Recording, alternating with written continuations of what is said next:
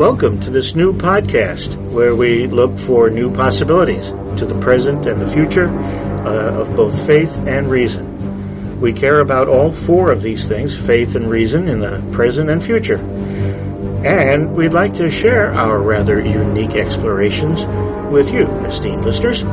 We have one immediate reaction to many of the issues and viewpoints we're going to be discussing. Paul Giesting, my good friend and co-host, would you please enunciate that reaction? That's so second millennium. Thank you, Paul. I could not have said that better myself.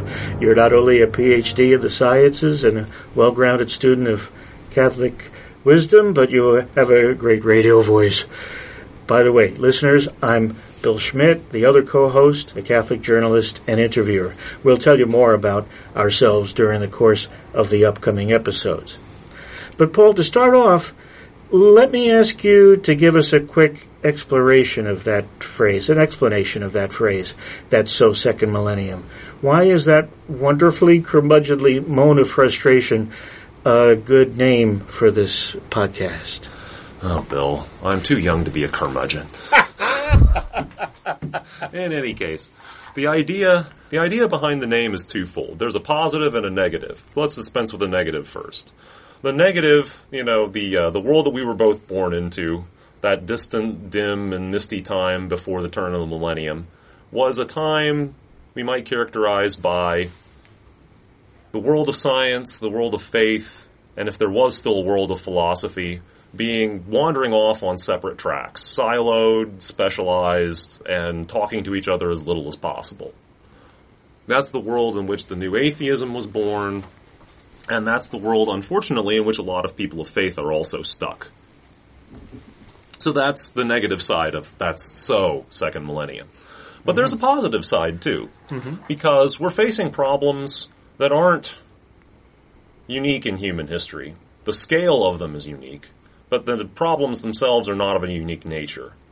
So we'll flesh this out in more detail later, but the Catholic intellectual tradition has certainly faced this sort of issue, where in the 12th and 13th centuries, the sort of new learning of Aristotle was the greatest scientist of his time and was still at that point, a millennium and a half later, the greatest scientist that people knew about.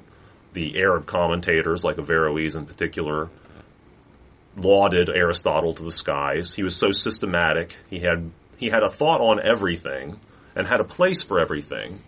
And unfortunately, in Aristotle's world, there was no place for, or it was difficult to see a place for, a provident creator or even creation. So there was a war in the Western Europe of the 12th and 13th centuries about Aristotle, and whether you had to cling to the Christian faith and throw Aristotle out, or whether you could attempt a sophistic solution and try to keep Aristotle in one compartment and your faith over in another compartment. But what actually won the day is the synthesis that the great thinkers of the 13th century achieved. Thomas Aquinas, Albert the Great, Duns Scotus, and the many other people active at that time in philosophy and theology, managed to find a way to understand enough of Aristotle to get the benefits of his systematic thinking and understanding of nature, and at the same time retain all of the Catholic dogmas, all of the authoritative teachings of Christianity in one coherent package. And when they did that, fascinating consequences were erected on that foundation. That, again, in smaller scale, that solution was very much smaller in scale. What we face today is much larger. But the goal of what we're talking about in That's So Second Millennium in this podcast is that the third millennium can achieve a larger and more fascinating and intricate synthesis of theology, quantum physics, neuroscience, and many other fields of human endeavor that have produced quite fascinating and unexpected results. Very interesting. So that hope for a synthesis is more important than ever for all sorts of reasons, and by championing it, we're inherently saying that that is the pathway.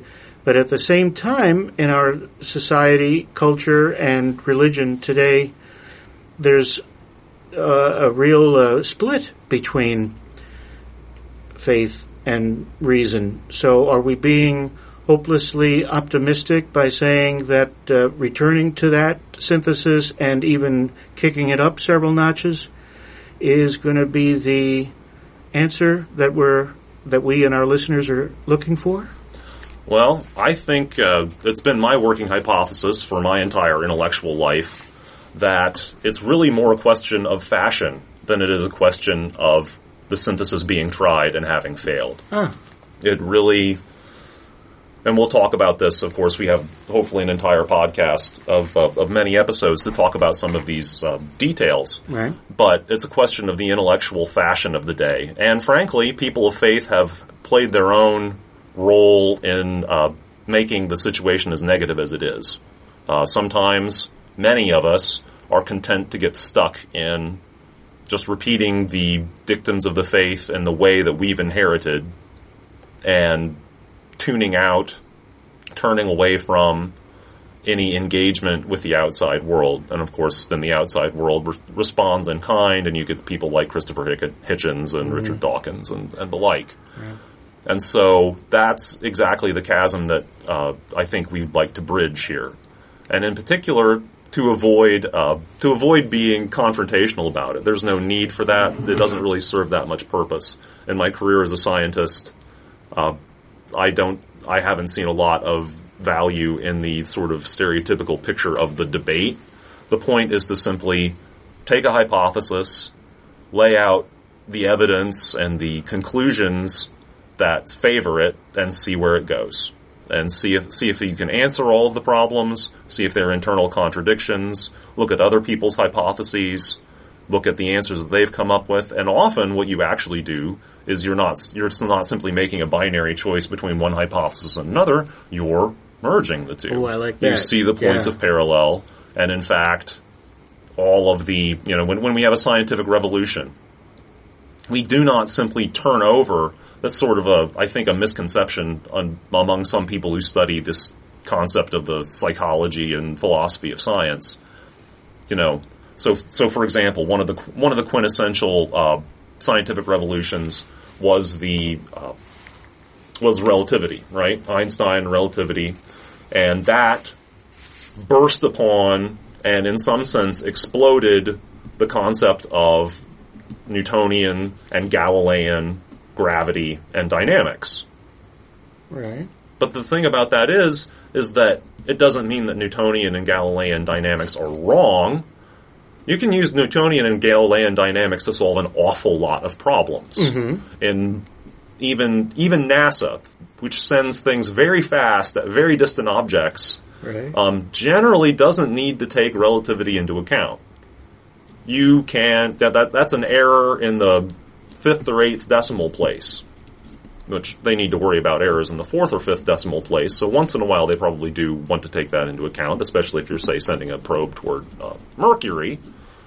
But the Newtonian approximation, it's an approximation. It's not the complete truth, but it's close enough to the truth that within the level of error that you can conduct an experiment with, and certainly did in the 17th century, it answers all of your questions. It's only when we started to ask questions of things moving very fast or being very massive that it turned out that we needed the relativistic correction. So that's a example, perhaps not the absolute best example that could be picked, but it certainly gives you some taste of, usually we don't need to throw a hypothesis away. We don't usually need to throw a substantiated theory away. That almost never happens. What happens is we find that it's a limiting case of something much more complicated. Mm-hmm. When we bring things together from multiple viewpoints, then we start to get really fascinating interactions. The approach is both exciting and I think very much in line with somebody like Pope Francis, whose whole approach to theological thought as well as thought more broadly is kind of human ecology, the everything is related to everything else approach. And it makes sense in our age today to tap into all of the strengths of all of the different disciplines.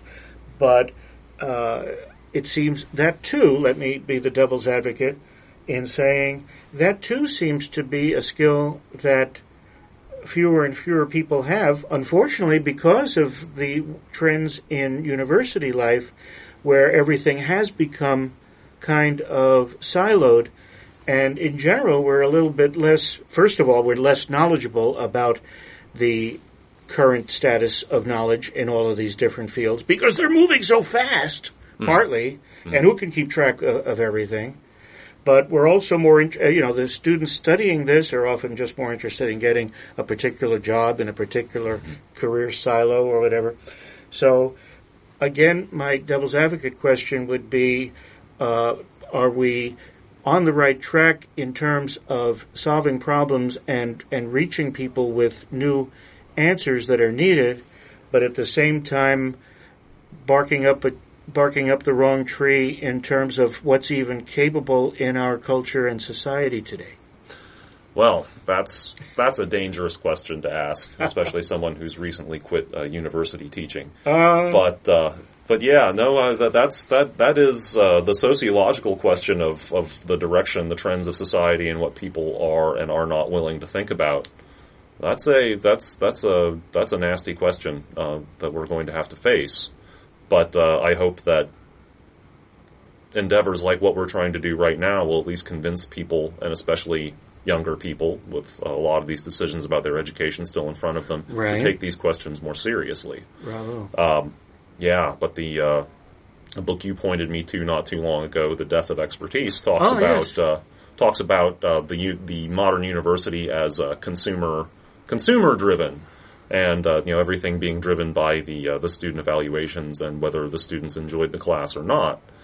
And while it's absolutely core that you respond to whether your teaching styles are helpful or not, and that you should be as a university instructor, one should definitely be making use of the new things that are being learned about just the science, the psychology of education. On the other hand, there's also the question of what students want is definitely not always what they need. Well, that's right. And one of the things that gets jettisoned first is the whole substructure of mathematics and logic that underlies, and those are really almost two sides of the same coin. If you're really good at one, you're going to have a corresponding benefit in the other. Yeah. And that, unfortunately, is the very first thing that students want instructors to get rid of and to do less of. Yes. And in my career as a mineralogy professor, well, I mean, what am I going to talk to them about? I'm going to talk to them about atoms and their spatial relationships to each other. So I'm going to talk about chemistry and mathematics. Yeah. Oh, those are two things that students don't want to hear about. And the number of times I faced a class and just wanted to shake my head in sorrow and sympathy for them. Did they think that they were going to get into a hard science like geology and never have to do any mathematics again? My goodness, yeah. Sadly, no. Right. And then, there's also the question of what we can do about the acculturation of things like mathematics and logic, and it's simply attempt to make sure that those are taught better at lower levels, but also to try to stem the cultural. I think there's simply a cultural drive to consider those are nerdy subjects. Those can't be any fun. Yeah. And to intimidate large classes of the population, women, possibly minorities, from thinking that, if you're beaten before you even enter the competition, you're not going to do very well. That's a very good point. And that's something else that, there's a lot of work to be done, and this podcast is just one small piece of it. Very good. But I'm glad, we agree that this podcast is worth doing for precisely the reasons you've outlined. When the going gets tough in terms of the trends in university life and in the trends of everyday thinking and intellectual thought, being a little bit more siloed. The tough have to get going, and people who aren't still interested in this more holistic approach have to really listen to podcasts, make podcasts, comment on them.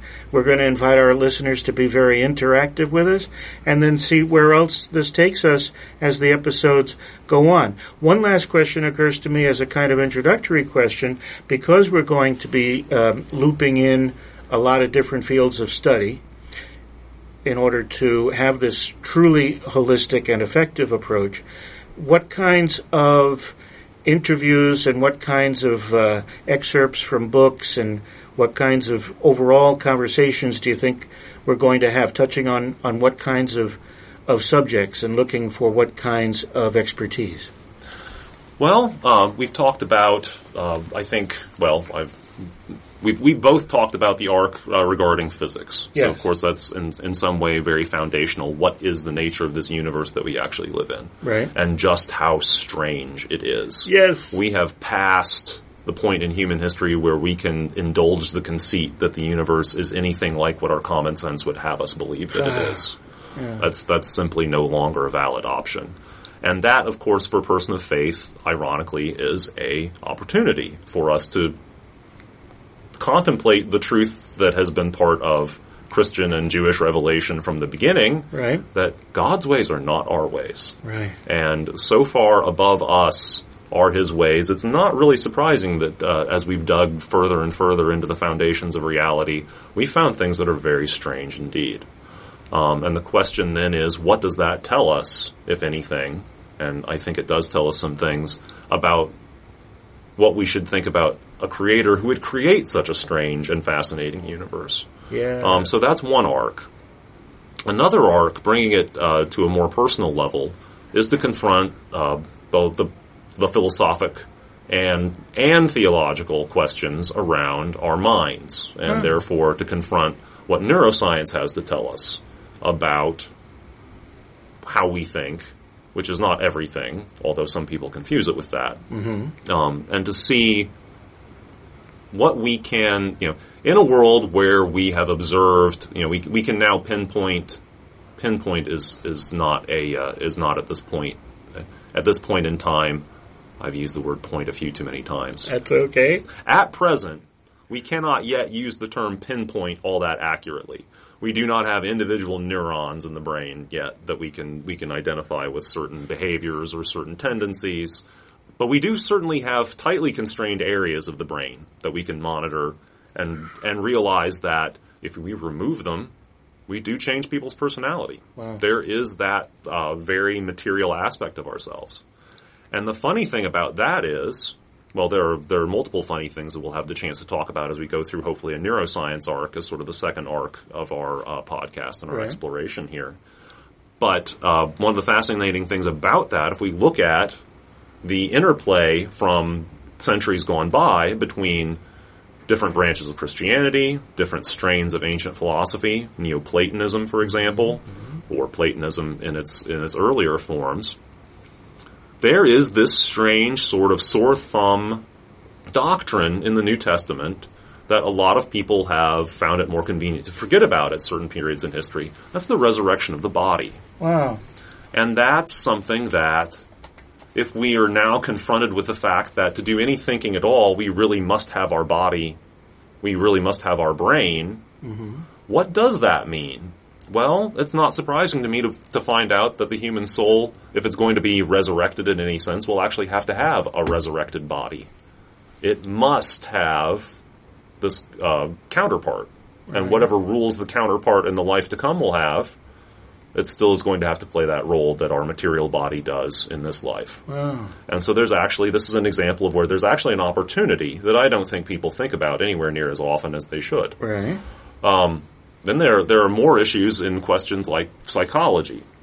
So this Jesus of Nazareth guy laid down what was then and continues to be today this very strict, this is just as an example, this very strict dictum about marriage, that divorce and remarriage is committing adultery, that it's a transgression regardless, and every culture at the time that he said that, and practically every culture today accepts divorce. Right. The Roman culture did, Jewish culture did, Greek culture, Arab culture, Chinese culture.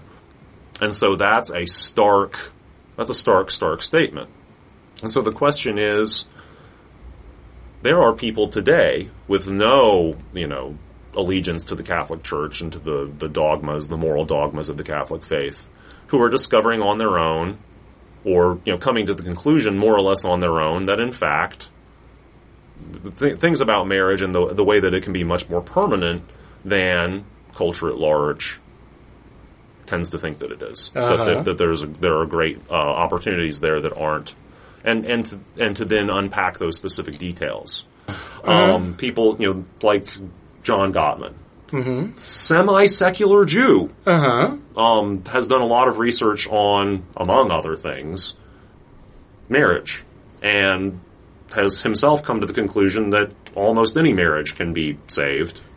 Again, from this perspective where his religious background has no problem with the concept of divorce. Right. That in itself, he sees from talking to people, from taking them to his marriage lab in Seattle, I believe, interviewing hundreds and I assume at least a few thousand people at this point, and, seeing the conversation, seeing where people break down, that, these particular issues, knowing each other, fighting the temptation to, have contempt for each other and not communicate your desires to each other. Yeah.